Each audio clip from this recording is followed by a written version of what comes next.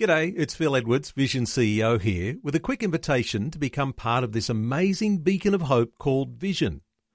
Together we can put our love into action to help people of all kinds build or rebuild their lives on the truth of God.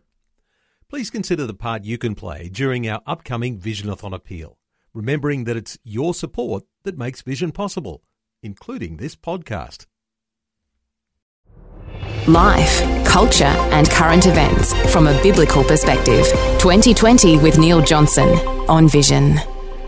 And for our next guest, the coming Victorian state election is about one thing: protecting families from the threat of radical political correctness.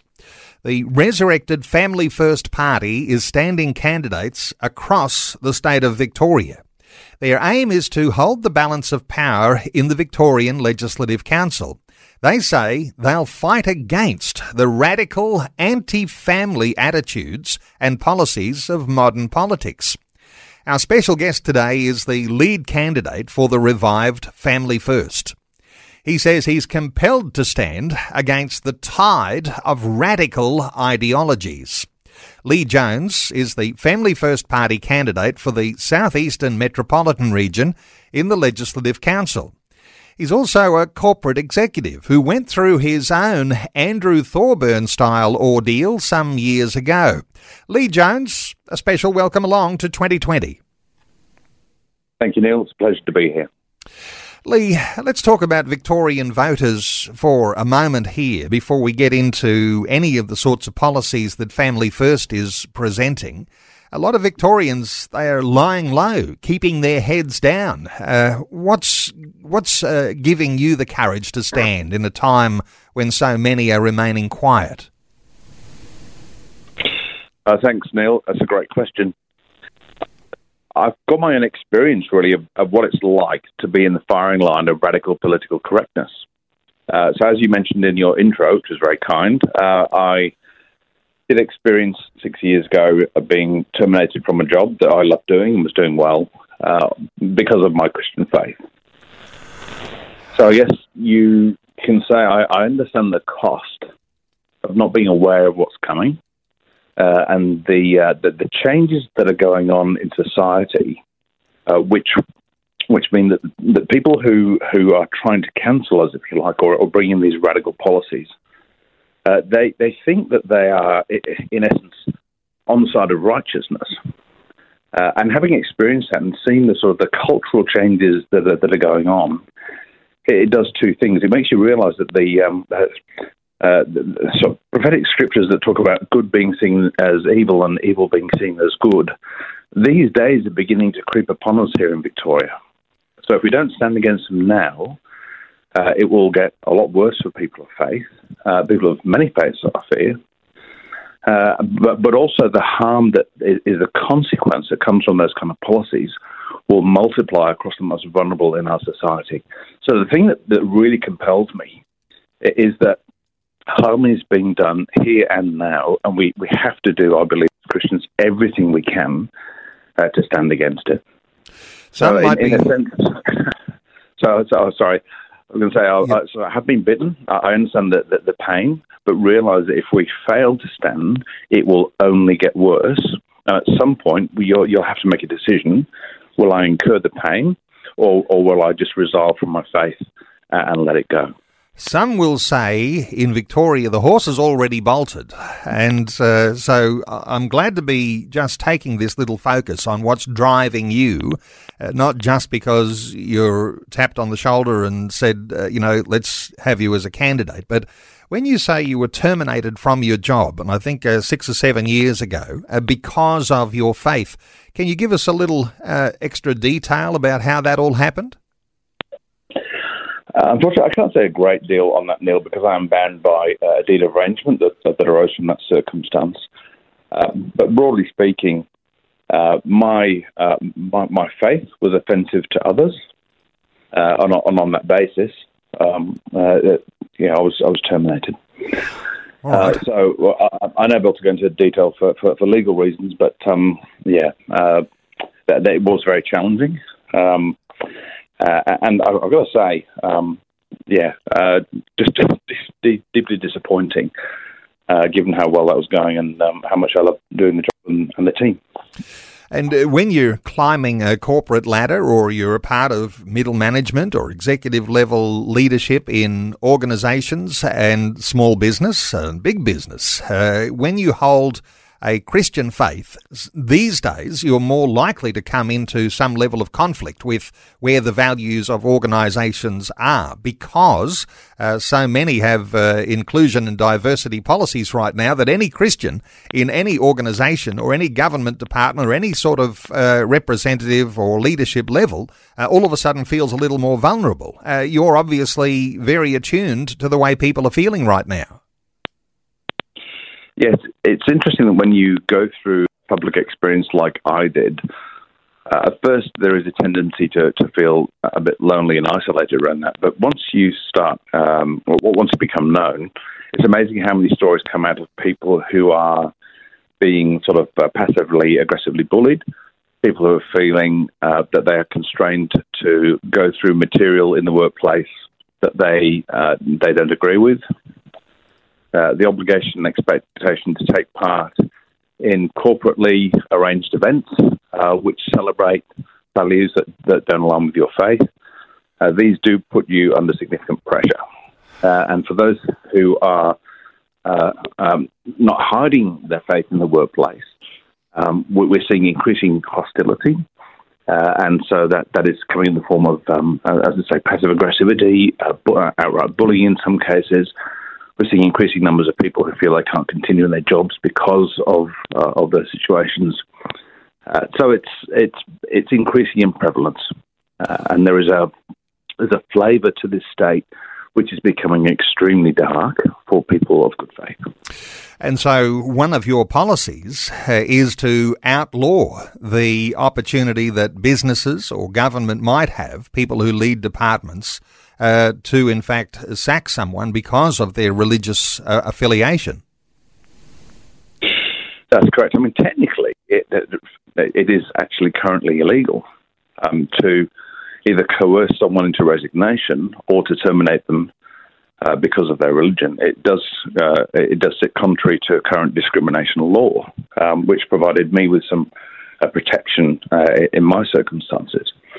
So it's interesting when you look at, say, the Andrew Thorburn affair. He was really coerced from the Premier down into resignation. He is in theory protected by the law, and we've seen, of course, he has retained some lawyers and is exploring his options. And I don't know any details about that, but that's probably a sensible thing to do.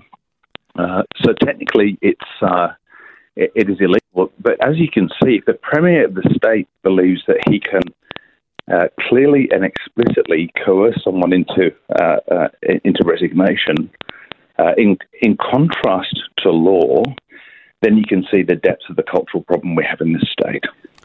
Okay, and we'll talk some more perhaps about the fact that laws not being enforced, and I'm talking about drug laws in the state of Victoria not being enforced, and I know it's one of your policies too, to make sure that laws that are already in effect are being enforced by those law enforcement authorities. Hey, let's talk about the revival of Family First. It went through a rough trot in the last decades, and there is a revival of Family First now. A couple of former Labor MPs out of South Australia. Family First has grown significantly, and now to the point where you're offering yourselves for election in the state of Victoria. How's your experience been with the revived Family First party? Well, I do have some history with Family First personally. So I worked on the federal campaign back in 2016, where we came within one spot of getting our candidate Peter Bain elected. He was just pipped at the post by Jane Hume, the Liberal, by literally a smattering of votes. So that was exciting. And what was interesting then is the willingness of people to engage in volunteer roles, the passion for the brand. It was obviously a strong thing.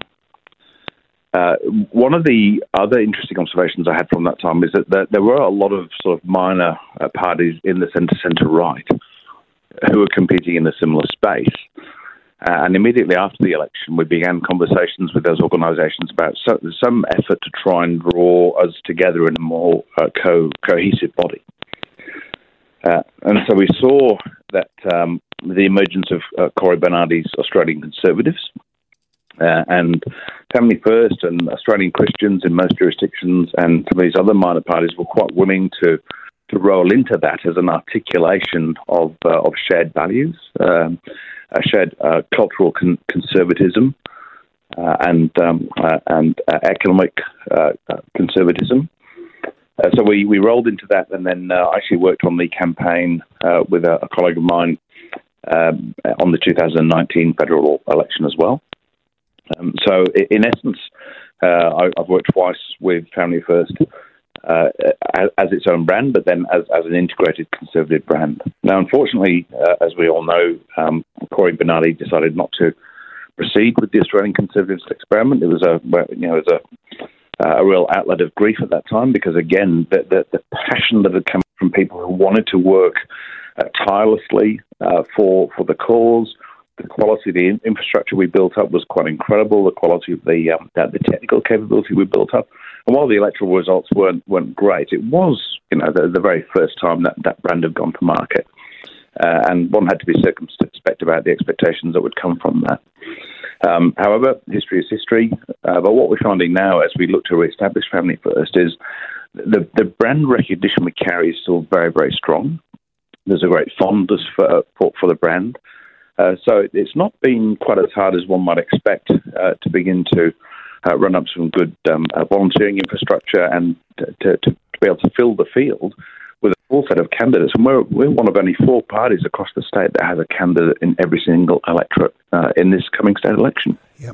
Well, the revival of Family First means that Family First is back. And as you reflect, the Australian Conservatives, that sense of grief that happened when the experiment, as you say, was closed down, and the feeling of betrayal, but now the revival of Family First, people coming back to the brand that they knew and loved and had those foundations there that Christians could say, this is good policy.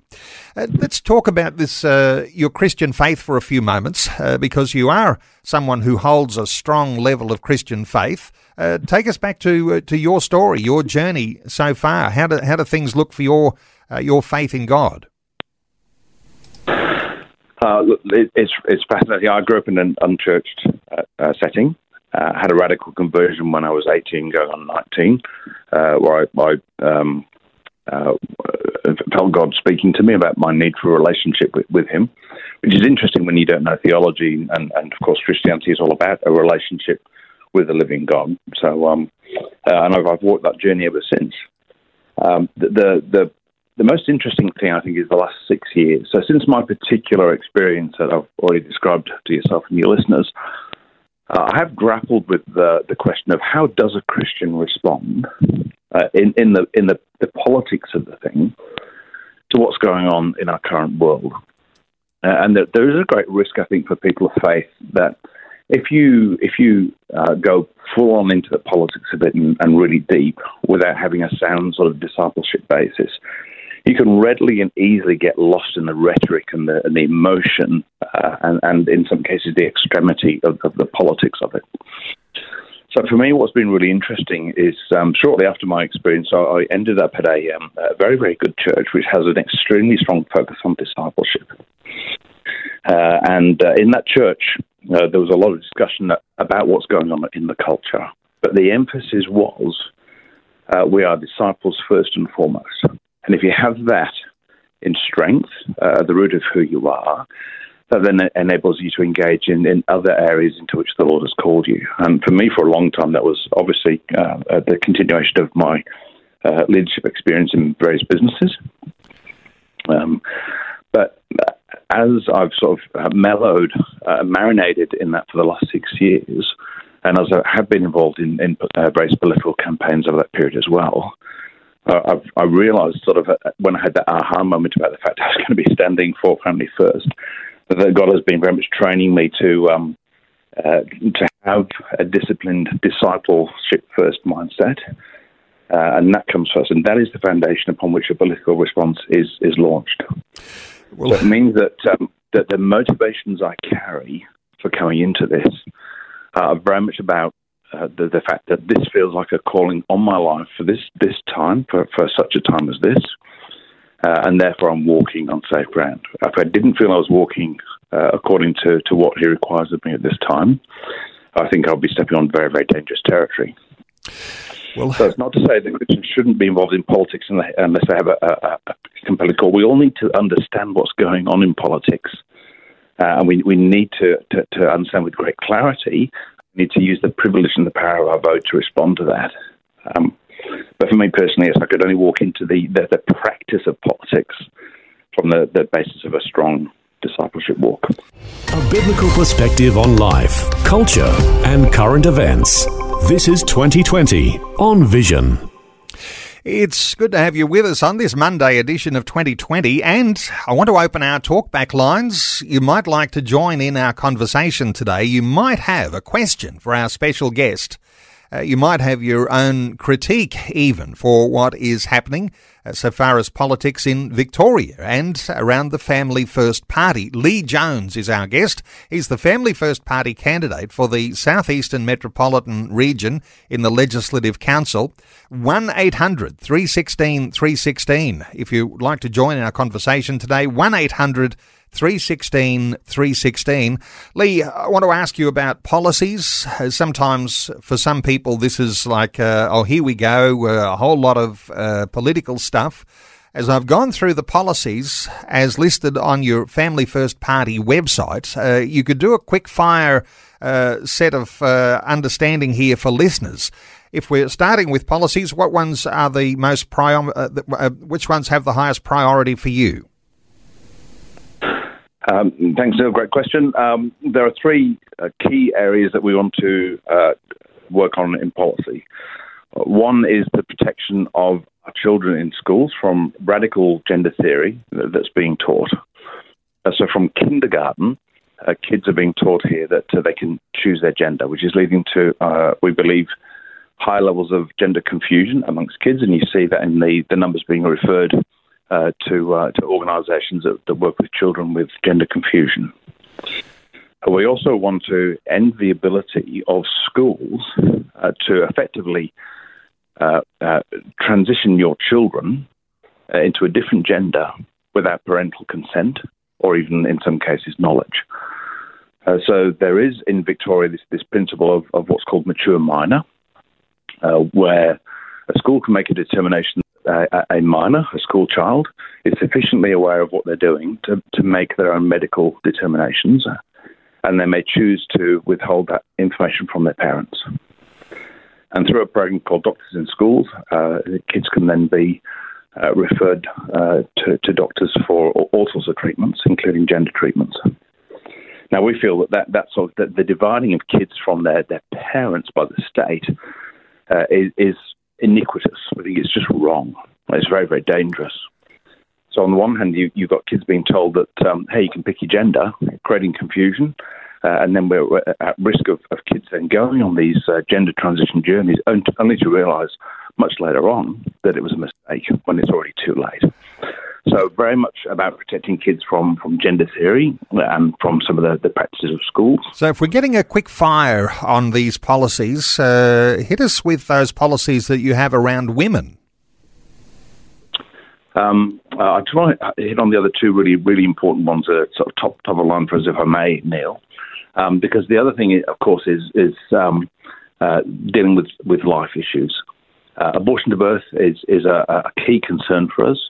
And we're not even safe, unfortunately, with the Liberals on this one because they introduced abortion to birth in South Australia. So we want to roll back abortion provisions to reduce the prevalence of late-term abortions, to increase the choices and support for women who choose to continue with a pregnancy. And freedom of speech and religion are really, really top of the line for us here as well. As your previous speaker, Dan Flynn, mentioned, there are threats to Christian schools. The progressive politicians here in Victoria want to be able to remove from schools and other religious organisations the ability to appoint staff that agree with their ethos. So we need to be able to protect those schools. Otherwise, a whole range of organisations are going to be required to hire people that don't necessarily agree with why they exist. And, of course, that will undermine the very fabric of why they're there and freedom of speech. Lee, we'll get through some of these. I mean, you've got policies around women, drugs, families, economic freedom for families, education, poverty and justice, faith issues there, and of course, as you mentioned, critical, those pro-life issues that you'll be campaigning on. These are the bread and butter. These are the essentials for Family First. We'll come back to some of those, but let's take some calls as we can. Bill is on the line from Victoria. Bill, welcome along. Oh, hello there. Really enjoying your program. Thank you very much, Lee. Thank you very much for your insight. Just a couple of things that just wanting your comments on. In Mark 3:33 to 35, we're seeing that Jesus is extending the concept of family. He says things like when his mother and brothers and that are there wanting to talk to him, he says, "Well, who is my brother? Who's my father? Who's my mother?" And he says, "Those who follow." Well, I'm not saying exactly. I can't say exactly what it is, but it's just those who are doing God's will, who are following God's ways, are my brothers and sisters, and are my mother and father. That sort of. So he seems to be broadening the concept of family in terms of the situation that we're living in the 21st century. We're finding that families are disintegrating. We're finding that there's dysfunctional families, all sorts of things. Within Jesus' concept, he was amongst the people who were alienated, the orphans, the widows, the handicapped, the disabled, the emotionally people with emotional problems. These were the people that were gathering around him that he saw as community, that he's drawing broken people together into a sort of a type of a family. Just wondering, look. And just another issue, apparently from what I understand, 4% of children who are born with gender confusion issues. What's happening now is there's a lot of steroids. There's a gentleman in America who was eating a lot of Kentucky Fried Chicken and stuff, and the steroids that were going into his body were causing him to grow breasts. I'm just wondering, there's a lot of... Bill, there's a lot of interesting ways that you're presenting things here. And even as you're talking about Jesus broadening the concept of family, you could also argue from that same scripture, he is actually intensifying the concept of family, mother, brother, father. And I think you're throwing a little bit of a red herring in there, talking about KFC making men grow breasts. But let's get a thought here from Lee. Lee, you've got all sorts of people with all sorts of ideas. You've got to speak clearly into these circumstances quite clearly. Yeah, well, thanks, Bill, for the contribution. And yes, what I liked about Bill's comment was drawing attention to people who are much more marginalised, the widow, the orphan, the childless, the disabled, and so on. In our society, we seem to have this desire to separate people into these characteristics and find ways of dealing with them. I think one of the things that really motivates me, I spent some time working in aged care, for example, and in this country, we seem to want to gather up our aged care people, put them in homes, expect the government to pay for it all, and then sort of leave them there. I think we should place a much, much higher premium on the wonder and value that our older Australians can bring back into the community. And part of our thinking, which is not yet expressed under the policy section of our website, is that we want to reinforce community. We want to be able to bring old and young closer together again. I still have very fond memories from my teenage years of sitting with my grandmother, who would tell me stories of her childhood, and brushing her teeth with soot and salt and eating bread and lard, and the Germans bombing the railway yards in York. I mean, I found these things fascinating, but also insightful in terms of how society's progressed and changed. So bringing people into community and not putting people in disabilities into institutions where they're cared for, bring people into society and engage with them. And here's a really interesting little nugget that I picked up recently. about something like 30% of people who present to emergency departments at our hospitals are basically people who are isolated and lonely and really just need someone to talk to. Wouldn't it be great if we could do much more to bring people into community together, so that they, when they have an issue or a crisis, that two things. One is that crisis is less likely to arise in the first place because they are part of society and they are engaged with friends and in constructive, uplifting, helpful places. But also when they have an issue, there's people they can turn to without necessarily having to turn to our emergency services. So, for example, the number of presentations from the Greek and Italian communities are far lower statistically than many other communities. Why? Because they're cultures that still really celebrate family, keep everyone in the loop, keep everyone close and care for each other. That is a great articulation of the things that we aspire to. People in Victoria, and I know this is a general perception, but it seems to be that on these policies we're talking about today, a lot of people do not believe that these things are happening. How do you cut through when you're saying all of these radical ideologies are affecting the next generation, but people don't believe you? I think, Neil, what's happening there is you've hit on a very good reason for the need for a party like Family First. When I talk to my fellow Victorians about some of the policies that have been put in place in this state, quite often the first response is one of frank disbelief. It's like, oh, no, that can't happen. That wouldn't happen. No, that's not the case. Surely that's not the case. And when I tell them, actually, I'm very sorry, but it's the law of Victoria, they're somewhat stunned. So interestingly, in this state, when it comes to politics, people tend to talk about tax or corruption or IBACs or infrastructure builds, but no one's talking about values. We have to talk about values because they speak to the things which are engineering society in a really unpleasant and dangerous way. We're taking calls on 1-800 316 316. Let's hear from Shelby in Brisbane. Hi, Shelby. Been a little while. Welcome along.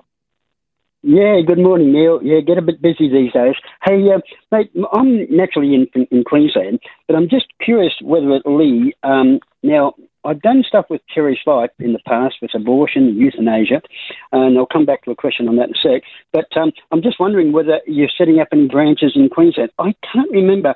My memory fades me a little bit, but I think there was something that I was doing some time back with Family First in Queensland. Shelby, good thought here because, yes, the revived Family First out of South Australia, sweeping now into Victoria, and the question there, is there likely the growth of Family First other states around Australia, and Shelby's talking about Queensland. Lee, your thoughts for Shelby? The simple thought is absolutely it's coming. Now, Lyle Shelton is our National Director. He's a good Toowoomba boy. And he's not going to see his native Queensland go without the benefit and presence and the voice of Family First. The next election off the ranks here in Australia after Victoria is New South Wales. Now, because of the registration rules there, we won't be running as a Family First party, but we will run candidates under an independent group with a Family First title. So we will be present in that election, and then we'll move on from there. So we are basically taking each state in turn in order of elections as they arise. But Shelby, yep, we'll be there. Shelby, thanks so much for your contribution today. 1-800 316 316 to join our conversation. Let's take another call. Alex is in Melbourne. Hi, Alex. Yes, hello, Neil. Yeah, very important topics there that your guest has. I think we should really concentrate on the most vulnerable, and that's the children. They can't look up, and we're supposed to be an example for them. So if we can just concentrate on speaking about that, that's the real main issue. It's awful what's happening. Alex, good point there. Let's get a thought or two. Lee, children, the focus, the next generation. What's your response for Alex? Alex, I couldn't agree more. There is a generation of children now being taught that they can pick their own gender, irrespective of biological realities. That is triggering a massive increase in the number of children who are presenting as gender confused. And we now have policies in place here in Victoria which say if a child expresses gender confusion, the only response you are permitted to give under law is to affirm that child's desire to transition into a different gender. Now, 80 to 90% of kids who ever get any form of gender confusion end up sticking with their birth sex. So a policy, in fact, a law, which punishes you for 10 years in jail for doing anything other than affirming that transition, is by definition, by evidence, and by common sense, an absolute travesty and incredibly dangerous for young people. We end up taking kids through this cycle. While people talk about reversing gender transitioning, the reality is that once you've cut something off, you can't replace it. You can refashion a plastic surgery thing in its place, but it's not the original, you know. So these laws make no sense. They're not not backed by science or evidence. And in fact, what we're seeing in places like the UK is that they're now changing their stance and saying, actually, we're not going to do puberty blockers and operations on under 18s anymore. Because what's happened so far is so much harm and damage has been caused to those kids. And some very, very brave young people are coming forward saying, I was transitioned, I was actually mentally ill, or I had different issues, or I thought I had a problem, but actually it was something else. These stories are coming to light now, and they're brave people who've been through an awful journey. Our government is setting us on a course which has already been proven not to work elsewhere. So even from a public policy perspective, you have to have a particular frame of mind that says we should continue to do this to children when other places have already stopped it because of the harm. So yes, we are absolutely, passionately and desperately fighting to protect children. Alex in Melbourne, thank you so much for your call. 1-800-316-316 to join in our conversation today. A question, a comment, even a critique. Just before we take another call, as you're indicating here, and as we began to talk about, people in Victoria don't believe these things are the law. They believe if you go to the doctor will be able to tell you the truth. But the doctor's now coerced into just one-sided understanding of how they treat someone who has a unwanted same-sex attraction, or the pursuit with children involved of pursuing a different gender, different sexuality. People don't believe that these things are happening, and the next generation is at stake here. When Alex says children here, children really are the important focus for you. That's correct, yes. And it's not just doctors who aren't permitted to tell the truth. No one is allowed to have a conversation or undertake any activity which is anything other than affirming. So that's and that includes parents. If you're a parent, a concerned teacher, if you're a minister of religion, a psychologist, a psychiatrist, a doctor, a family friend, if you do anything other than affirming a transition desire, you are committing an offence that's punishable by 10 years in prison. Now, get this. I've read this legislation. It's an act of Parliament. You can download it and read it yourself. One of the things that can land you 10 years in jail is praying for someone. And prayer is explicitly mentioned as a change and suppression activity. So if someone comes to you, even if they ask you for help. So let's say you're the minister of a church, and someone within your church comes to you, young or old, and says, Pastor, I've been struggling with this. I want to understand how this is going to work in my life. Can you pray with me? Even if they've asked for it, and even if they don't report you for it, but somebody else who's an activist sees you doing that, they can report you, and you can end up being in serious trouble. So Christian prayer and pastoral care are criminalised already in the state of Victoria. So, as you say, 10 years imprisonment. And so when you have a state election like this, an opportunity for people to speak, it only comes around once every 4 years. You're saying there is a desperation time right now, and you need to shake yourself and be ready to be able to vote for a right party. Now, this is interesting because you've got the Premier, Daniel Andrews, the Labor Premier, and you've got Matthew Guy, opposition leader. a radical left on one side and some say a libertarian right on the other side. Neither side has the will to actually stand up for the sorts of values that we are talking about today. What are your thoughts? Because both sides offer not necessarily a great alternative here. Well, that's correct, Neil. Unfortunately, Matthew Guy has gone on radio, on Joy FM, and described the Change and Suppression Bill as, quote, a good bill, and it shall stand. He has committed to not altering, rolling back, or in any way modifying the Change and Suppression Act, which outlaws the whole talking to your kid about their journey in anything other than a affirming way. So the Liberals, actually, their policy line is to back law. Okay. So the only way we can actually do anything here is by getting people of good value voted into the upper house who can move private members' bills. Because if you're, here's the challenge. There are some really good Christian candidates, some good conservative Christian candidates standing for the Liberals now, but they are bound by the party line. But if we are able to trigger, using someone outside of the Liberal group, a bill to roll back the worst excesses of these programs and allow, for example, just for a sort of the adoption of a simple wait and see thing, which doesn't stop a child ultimately transitioning if that ends up being their biological journey, if that's a genuine medical condition. And there are some people who are born into sex, and I'm not going to do the details of percentages and so on, but people need extraordinarily good quality care, both in terms of mental health and physical health, if they are struggling with these things. And we have great compassion for people in that scenario.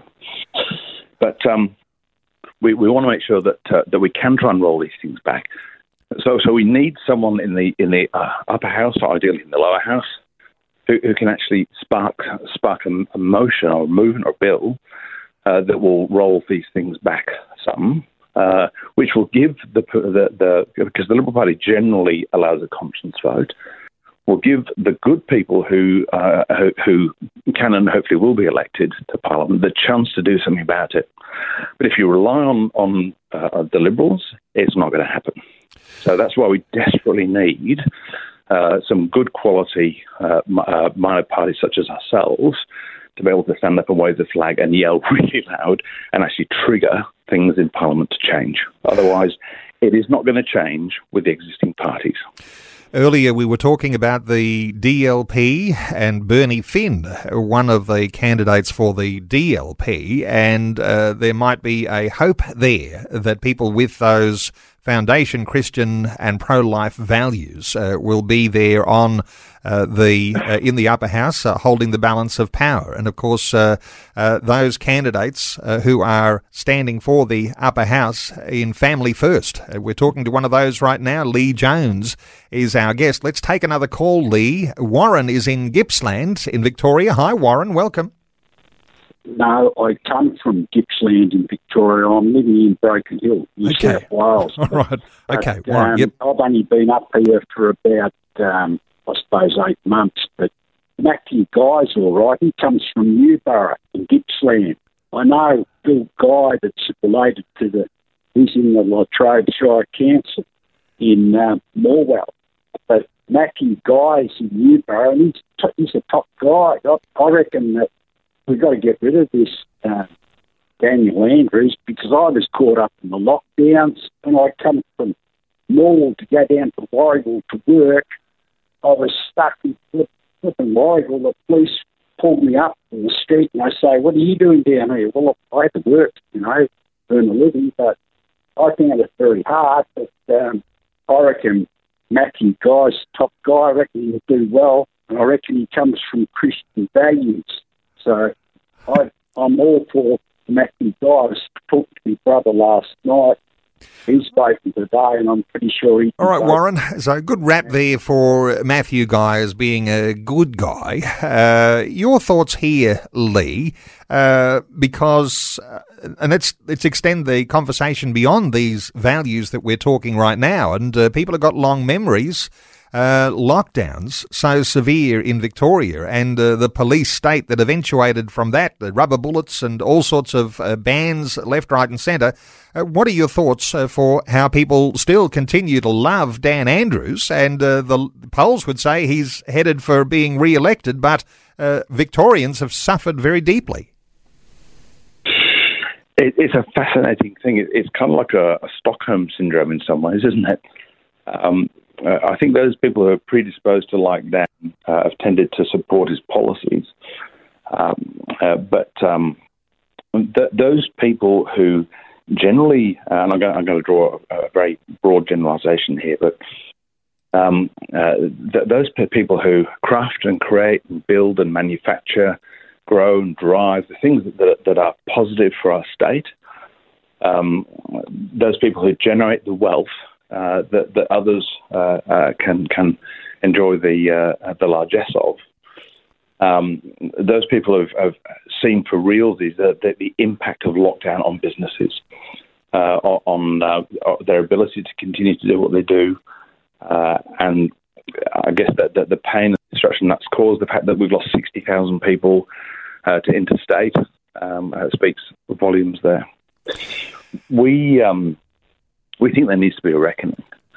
If you are, as a premier, conducting incredibly radical lockdown policies that exceed anything we've experienced in wartime, and you're claiming that you're basing it on medical advice but refusing to release that advice, that doesn't pass the pub test. It just doesn't.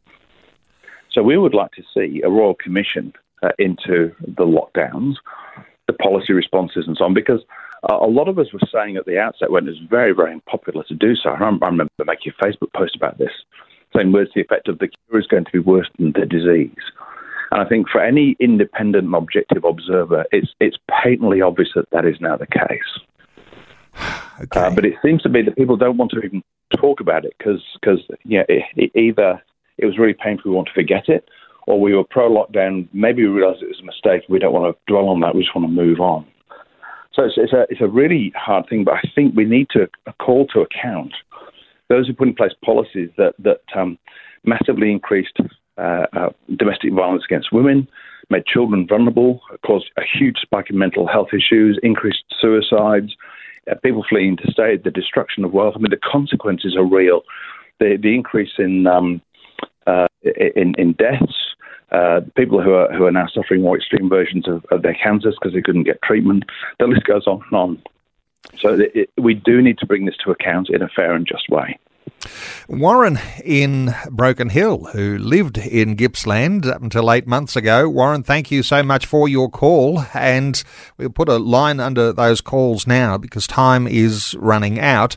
Interestingly, we can talk about these things till the cows come home, and over 4 years. And now an election time is due. It is an opportunity for voters to vote according to their own conscience. And we would say vote according to your Christian conscience. Some of the things that have been reported and are happening and are in law now in Victoria are directly opposite to where a Christian conscience actually sits. What's your encouragement for people even being prayerful about how they might cast a vote in the upcoming election here, Lee? There's always hope. And there's always the need to talk about what's going on, to share it. I would encourage people to be prayerfully and appropriately brave, to raise and share with people in our state about what's going on, because it is so hidden. You've never seen a Dan Andrews advert that claims, hey, look, we passed the Change and Suppression Act and we can now do this to your kids. I mean, clearly they don't, because it's anti-family, and most people, if they knew about it, would reject it. So keep praying. We feel buoyed and supported on a wave of prayer, which is just wonderful. The light is coming. The cracks are beginning to show. The hard progressive left tends to push too far, and they're pushed into the family now. They're pushed into the heart of the family, and it's time for families to push back and say, no, the state has no role in the way that we run our families, the discussions we have with our children, the values we impart to our children.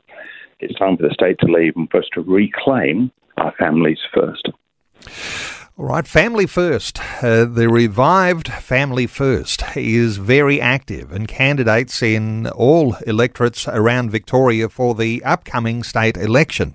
familyfirstparty.org.au, and the encouragement there for listeners is to check the policies. Simple, easy to read, values-based policies of Family First Party. So familyfirstparty.org.au.